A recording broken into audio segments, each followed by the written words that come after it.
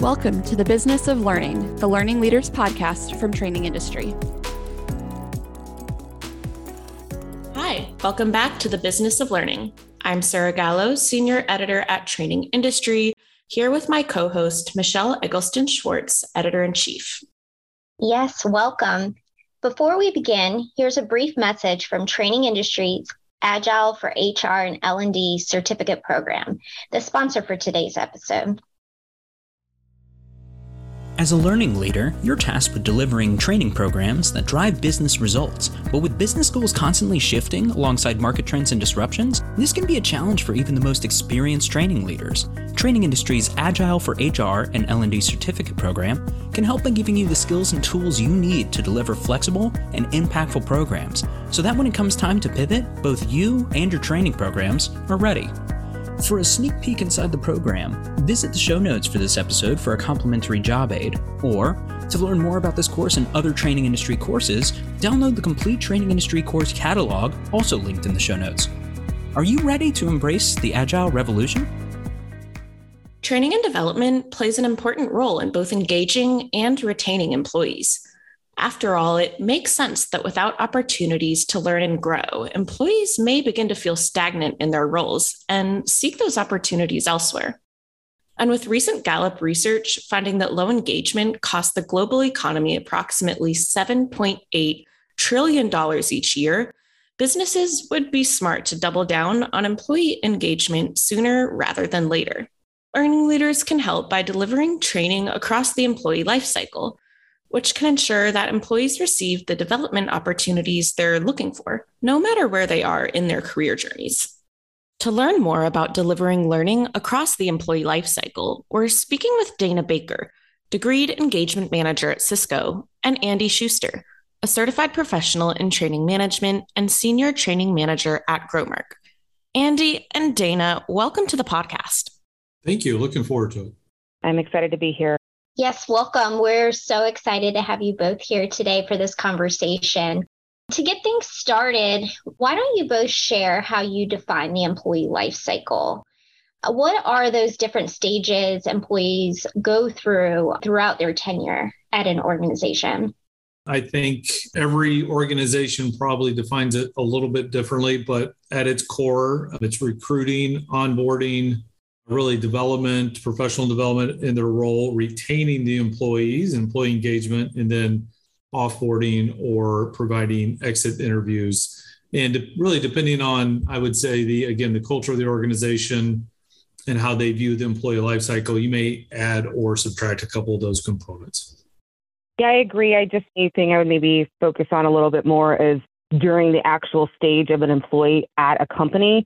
At least at Cisco, we kind of look at people into three different categories as individual contributors, managers, leaders, and then leaders of leaders. That's kind of our three categories to look at people. And then obviously within those, there's different little focus areas like, emerging talent, or those that are brand new to the company, or those that have transitioned from maybe a completely different industry into your organization. So that's kind of just to second that or add on to it.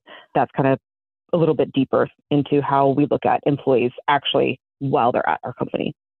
That's great. Thank you both for clarifying.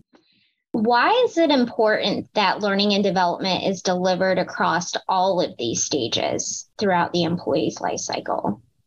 Learning is never not needed. Learning is something that isn't always on type of activity, no matter what stage you're at, no matter where you are coming from to where you're at currently. Learning is always going to be a constant. And I kind of think of going to a university or going to a higher education as a way to learn how to learn rather than to try to specifically learn a skill. Yes, that is the goal of most universities and higher education. But I truly think that you learn how to learn correctly so that when you move on in your life into your career, you have those skills and how to learn and retain knowledge quickly and be able to turn it around and produce results from it. So that's kind of how I think of learning. Yeah, that's a good example. And I would echo that and add, in today's society, the learning should be constant. We're dealing with the future of work, the workforce of the future, all of these different components. We're a small to medium-sized organization, and recruiting talent and developing talent is critical. And so we want to make sure that we have the necessary components in place to not only deliver that training, but ensure that the right training is available to them. And there's a lot of talk today about the employee value proposition, if you will, or what is it that we as organizations really need to be doing for the employees. And a big piece of that is career development, employee engagement, really making sure there's opportunities from the beginning to the end of that employee life cycle. And training plays a huge role in that in all different endeavors and in all different ways. Dana had mentioned the employee leadership development training, professional development training in the various stages people are in. And it's just making sure that we touch base and are maintaining the integrity of our programs as we allow people to move through those. That becomes so important. So we work hard to stay front and center in terms of our employees' minds and what we can do from the training perspective. I also think that learning is a little bit, it depends on how you kind of frame it up at your organization is how it's viewed. I would say for us at Cisco, we frame up learning in the form of a reward most of the time, and we're looking at our employees.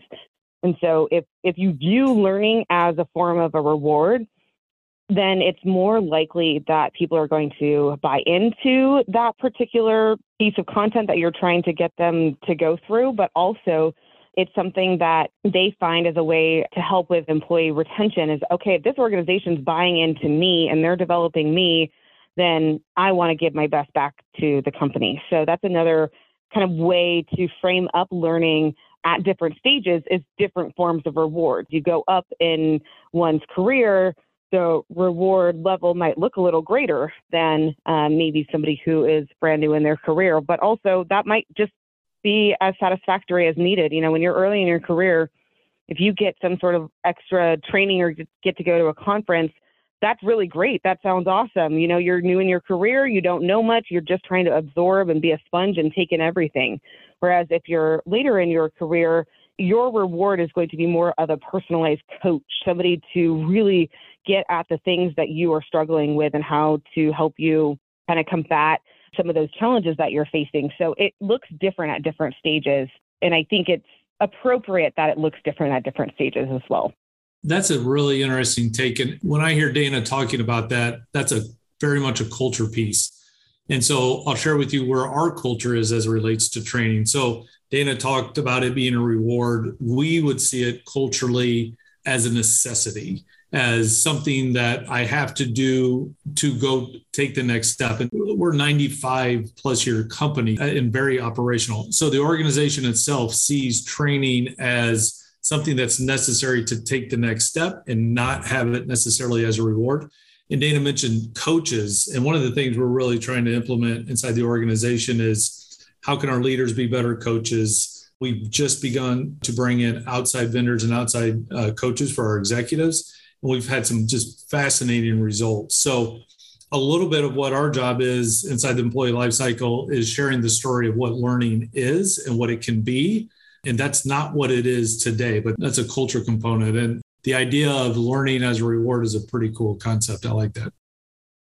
Yeah, I like that concept as well, because as our listeners probably know, learning really is a reward. It's giving that employee the skills they need to advance their careers versus some sort of check the box thing or remedial intervention. I think it's also important to note here that there's distinct differences that come with each of those stages employees go throughout the employee's life cycle. So, you know, whether it's onboarding or leadership, all of those stages kind of require new skills and competencies. So with that in mind, how can training really help employees transition from one stage to the next and really set them up for success in that new stage of their career? I think one of the biggest components and biggest wins that we've had here at Growmark is the introduction of a competency model. So I mentioned we're a little bit older organization. And when we rolled out the competency model, we had some initial competencies. And then what our team did is we began to break those down really based kind of on the employee life cycle and also the stages of development from a young professional and a young leader all the way up to executives. And that's become our roadmap in terms of how we want to develop our employees. So that becomes a really nice, frankly, marketing piece and piece of the puzzle for individuals to see what the purpose of learning is and how they can apply that across that employee life cycle and inside of their work today. And so we make sure that every time we do training, we're always lifting up our competency model. We're talking about the purpose of it. We're talking about the why. We're showing them where they exist in the competency model and focusing on both strengths and weaknesses as we kind of move through that. But earlier, Dana had talked about training is foundational and necessary every stage of the way. And I would agree with that. One of the challenges I see and I hear from my peers is onboarding and really maintaining the training and the learning as you're bringing on these new employees. And I think that's something as organizations move forward, they really want to get correct out of the gate in terms of being able to onboard employees in the right way so that they stick around and become really valued employees down the road. I would say the only other addition I would have to that is just kind of some examples of what some teams have done that I've seen for each of these kind of different stages, at least at Cisco. My team at one point, we had what was called a source code. So what are our views on our particular industry that we are the subject matter experts for? Okay, here is all of the information about what our team is, who we are, how we think, what our viewpoint is on certain big key topics, go crazy. And we have that sourced in Degreed as a plan. And so people can go through and Degreed and take a look at all of the different content that makes up who we are as a team. And sometimes that's the hardest part to figure out when you're brand new to a different team is who does what, how does everyone play together and how do they play together nicely and what does that look like and what's our point of view on certain topics really helps bring somebody up to speed a lot quicker than maybe if they just had a bunch of one-on-ones and try to gain that knowledge, firsthand experience. So that's just one quick example that has helped kind of bring anybody up to speed, no matter what stage they're at in their career. But I'd say most of the time it's not that universal. Most of the time it is more specific to whatever stage that person is at in their career or whatever stage they're at in that company. As the pandemic has hit, there has been so many people that have really reassessed where they want to be in their lives, not only just their careers, but their lives. And a lot of people have kind of taken a look at what is it that I want to do and maybe have changed careers completely. I think now that pandemic is a few years in, we do have folks that said, hey, at the beginning, I'm going to change my career. I'm going to go back to school. I'm going to get a different degree, or I'm going to get these certifications so that I can change to a completely different role. And we have had more folks apply to Cisco that have more unconventional backgrounds applying. And we are definitely taking a look at those applicants just as seriously as everybody else that has maybe applied for those roles, understanding that people are coming to work from different stages in their life as well. They might have completely changed roles and careers, and they might not be necessarily your typical early in career demographic or emerging talent demographic, but they still might need the same resources that somebody else would at that stage. So how can we kind of meet the needs of people during each stage? The other big kind of key thing I see when it comes to learning at different stages is learning is actually pretty disruptive, or it can be disruptive, especially if it's something that is like you are being lifted and shifted into a course or a training program, or you're going to a conference. And how do you fit that into your regular duties and responsibilities? I find that it can be challenging for folks to know when to fit that in. So it's also a really big key component that our leaders are supportive of folks throughout their different stages of their career and encouraging them to continuously improve themselves by building their skills. I think if we don't have leaders that are on board with that continuous improvement, because it does take away from their regular day job duties to learn, but it's an investment in the future.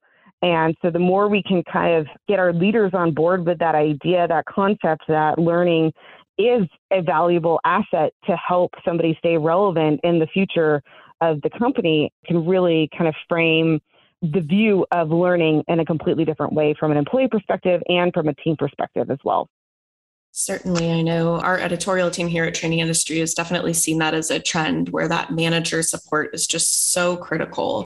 And employees are busier than ever, and they really need that time and space to learn, or else it's just another thing on their already overflowing plate, so to speak. So it's super important to keep in mind. I also want to touch on another fact here. We mentioned onboarding being one of those stages where new hires really need this training to get them up to speed. Are there any other sort of stages in the employee life cycle where training is especially important, and maybe stages in which training may be lacking or overlooked?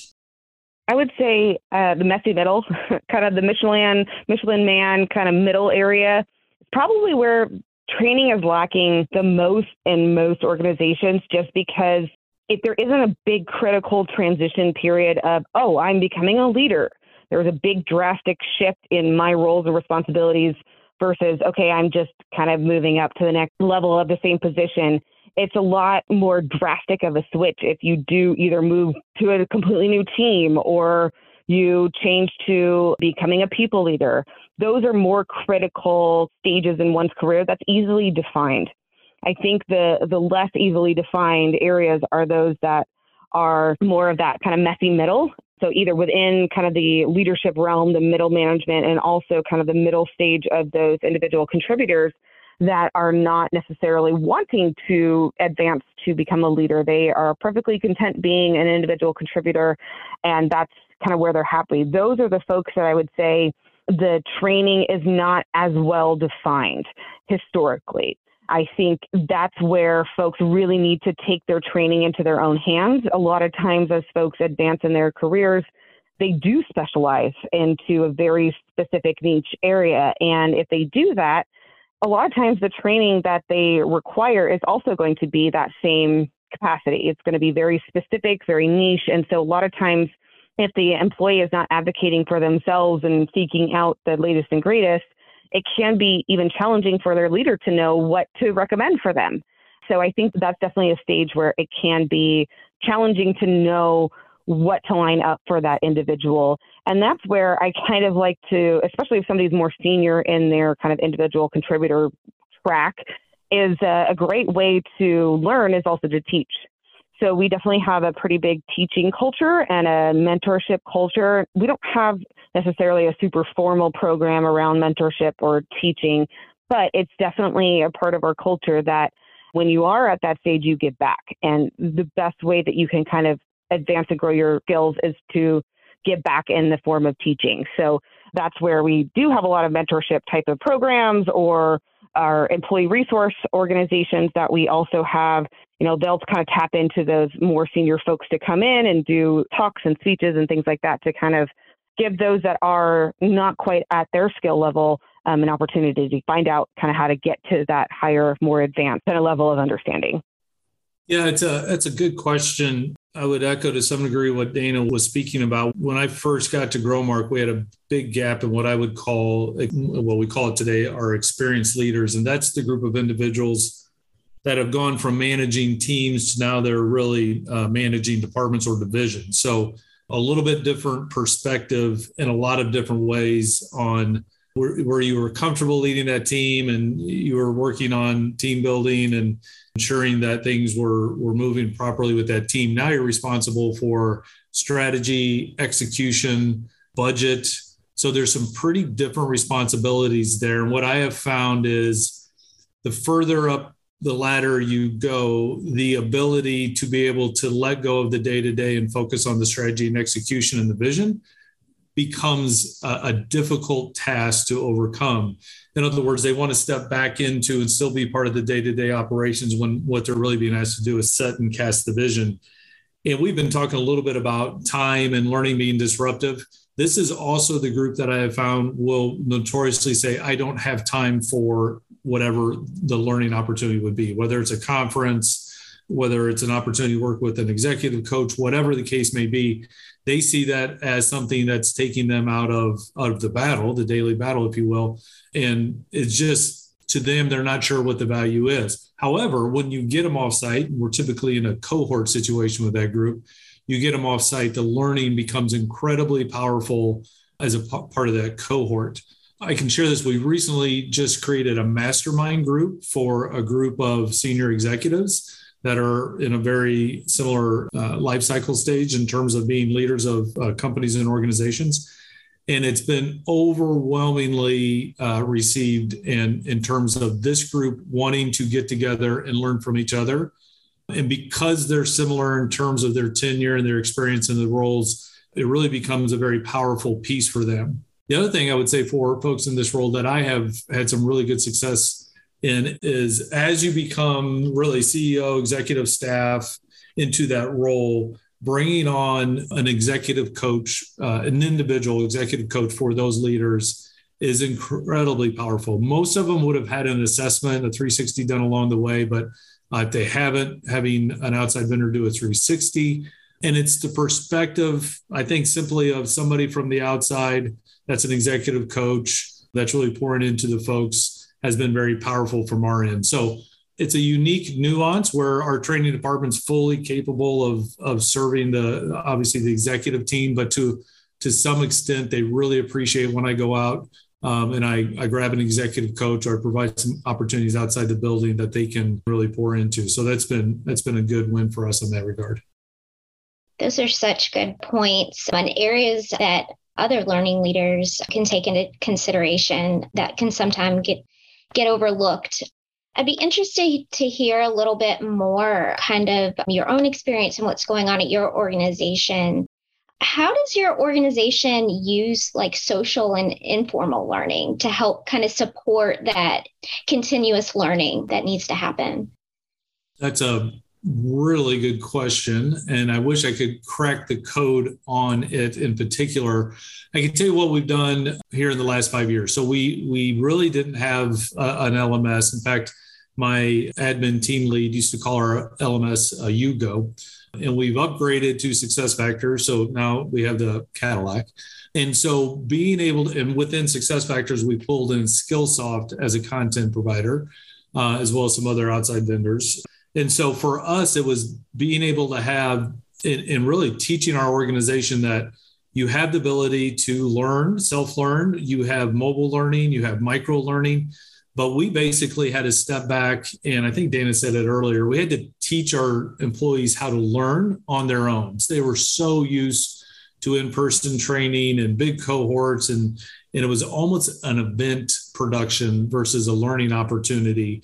So we spent quite a bit of time really talking about what is learning, and we still do in all of our classes. So providing licenses, working with teams one-on-one to show them all the different ways that they can learn on their own and through the different options that we have through the LMS and through Skillsoft.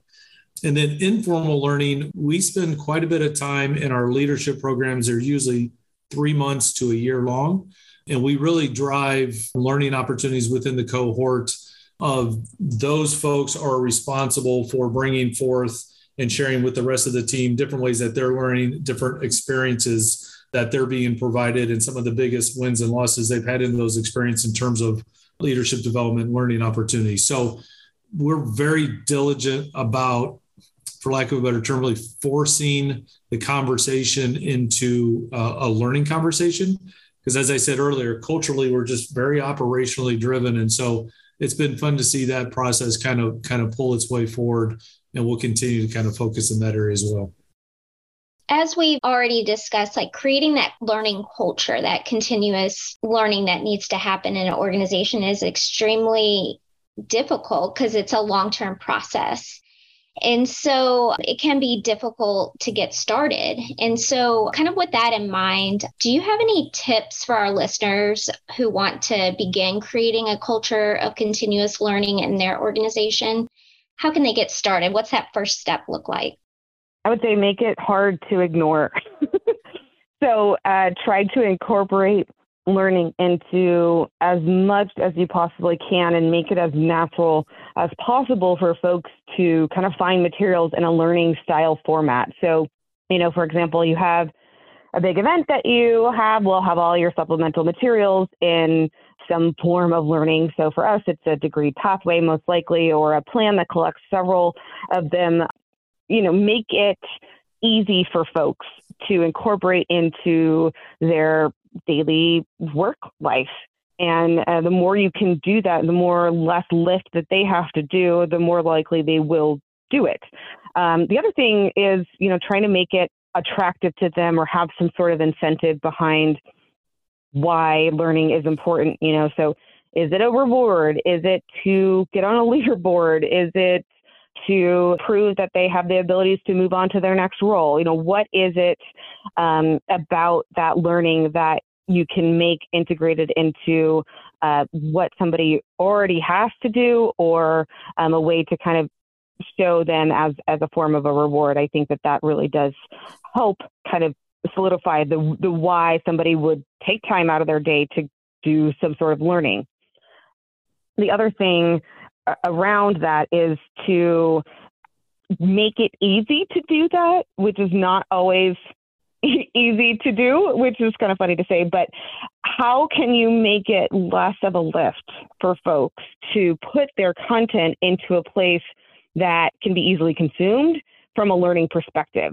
That's easier said than done. You can obviously do that with a lot of governance. You can do that with help. You can do that with having a good relationship from a learning perspective with your business and all of the kind of sub-business areas that want to share their learning in a way that makes sense to folks, can have that good dialogue and that connection already set up, a good trusted relationship, so that when things do need to be put into a format for consumption, it can be done quickly, easily, et cetera. And there's enough knowledge and expertise in each of the business areas to do that.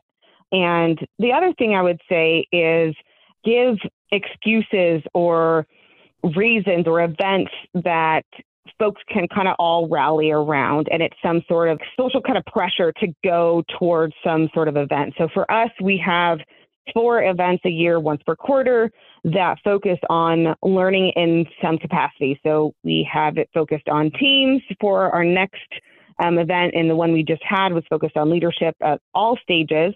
And then we all focus on teams, we focus on individuals, we focus on leaders. But these quarterly events that we have so that folks have something to rally around. There's actual events that people go to and attend, but it's also, we're creating discussion guides and materials for teams to have discussions within their team to make the learning kind of stick for them. And what are they going to change? What are they going to take away from that event? I think it's not only presenting folks with the materials to learn, but also having a way for them to retain that knowledge and make changes from what they have learned into their actual, organizations, their work lives.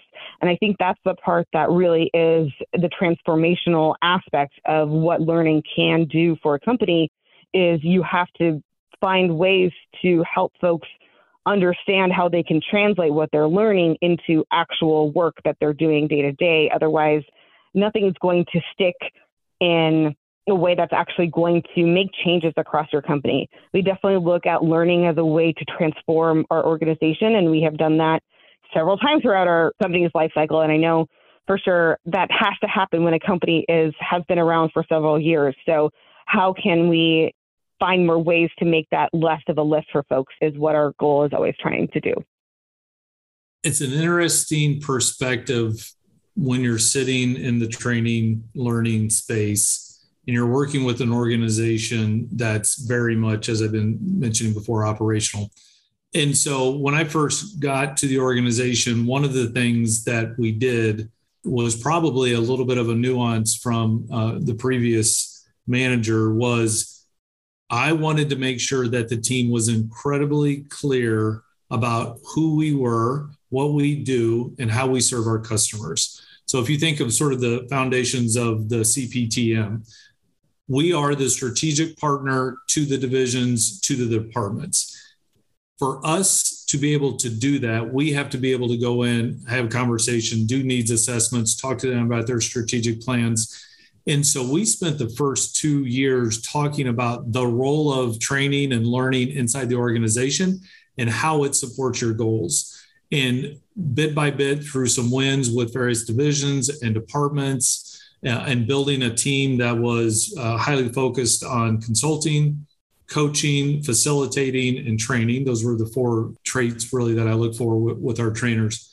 and then having continuous conversations with leaders and divisions about how we can support their initiatives. Now, we're getting ready to launch a pretty big initiative with succession planning inside the organization. I have great hopes for that in terms of not only employee development, but also leadership coaching, individual development plans, some larger employee programs, professional development programs, and other cohort type programs. But I would say for somebody that's trying to share the message of what the learning department can do and the role of continuous learning, if your company doesn't know what you do, be very, very clear on your own department's mission, vision, goals, and your strategy to reach those departments, and then show unbelievable value in being really, really good at how you work with those divisions. And it will have a tremendous impact, positive, both in terms of reputation, but also in terms of really becoming the thought leader or the knowledge expert in that training facilitation space.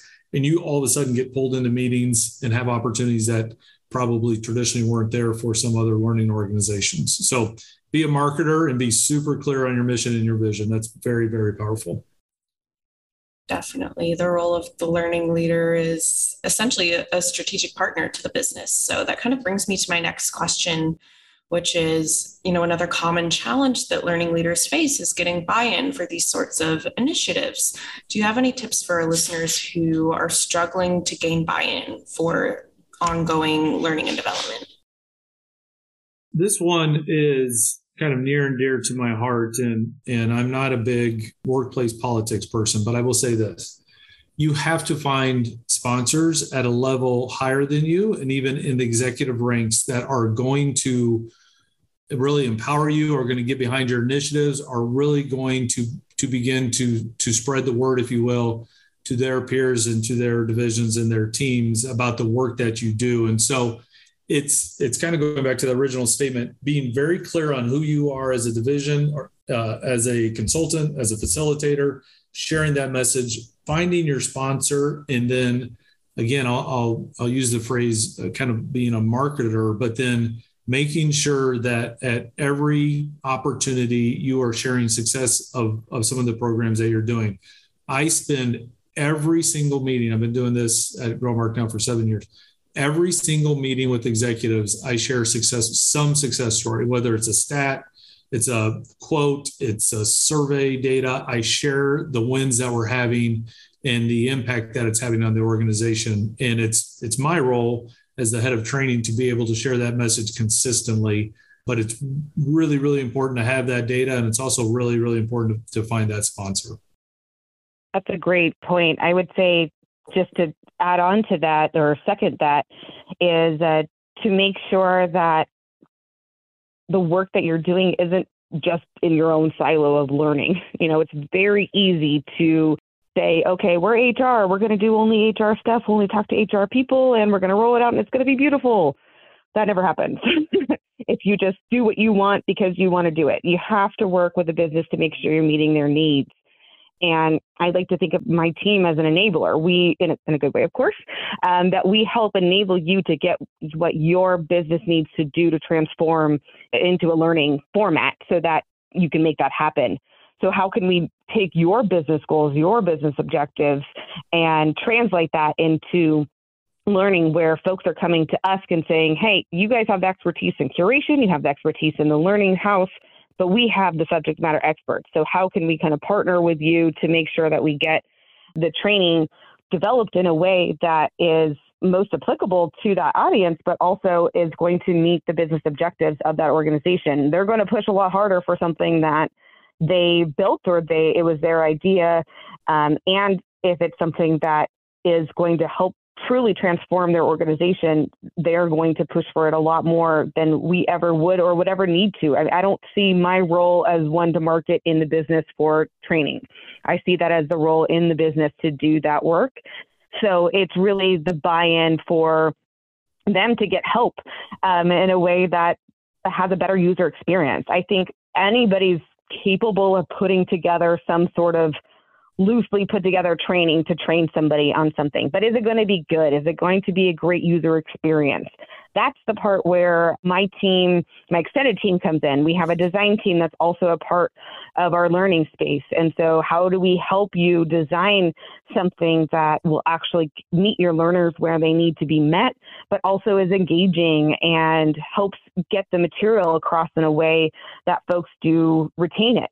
And that's where I think the true kind of distinguishing between just anybody who's trying to teach something and a true kind of learning and development organization is the ability to have that consultation to take what they want as far as the goals and objectives into actual training that can deliver those objectives and goals. And that's the part where you definitely have to have the skills and expertise to do that. Not everybody has that ability to kind of translate training in that way. And so that's why we have our central learning teams at Cisco and our learning teams within the business. And we partner together on efforts that are large and transformational like this, so that it's all about the users and the user experience. And we don't create something that is going to end up with a bunch of support cases or something like that. I mean, we really need to focus on making the learning something that is desirable for folks. Otherwise, they will not want to go through it and take the time out of their day jobs to go through the training. Definitely has to be actionable and something that learners want to engage with. While we're talking about the business value of continuous learning, I'm interested to hear also kind of on that more broader level of how learning across the employee lifecycle can really help organizations stay competitive in today's market, which we kind of mentioned is evolving faster than ever before. What does that look like? Folks don't want to go to a place that's going to be stagnant. They don't want to go to a place that the technology is outdated. They don't want to move to a company that isn't trying to have self-improvement and continuous growth in the future. And the easiest way to incite growth in an organization is to challenge someone's current status quo with the way that they're working, what they're doing. And so you can do that in, several different ways by trying to challenge technology, to try to challenge innovation type practices, to try to change the way somebody even thinks about the way that they work, like the move to agile that was popular, several years ago, for example. So I think it's making sure that folks outside of the company know that your company values learning. And when you are retaining the talent, you know that people are staying at your organization because they can get that continuous improvement that they maybe had to fight for more at another organization or wasn't as easily accessible and in the hands of the learner. I've been at organizations where it's harder to get your hands on learning. And then, there's organizations like Cisco where the world is your oyster. You can learn kind of anything you want. And when it comes to cost, that's kind of where the distinguishing factor comes in as the amount of type of learning that you can get. So the world is your oyster in the sense of, okay, you need to learn about leadership. Well, there's free offerings for leadership. There's cost offerings for leadership. There's different stages of training for that one particular skill that somebody may want to go into. And so trying to make sure folks know that they have all of those options available to them is half the battle. Some of the times is just making sure people know where and how to get the content that they want to get so that they can advance their career and stay at the company longer.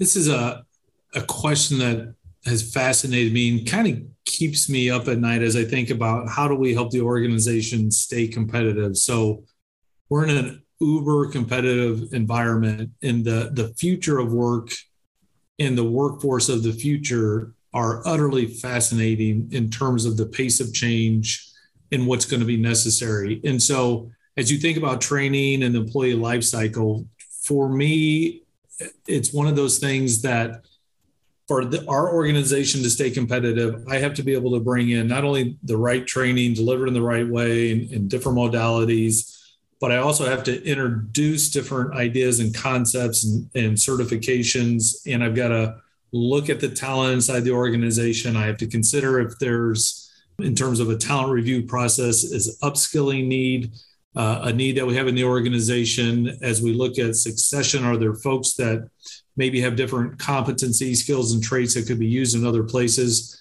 So the learning across the employee lifecycle is so critical to keeping the organization competitive.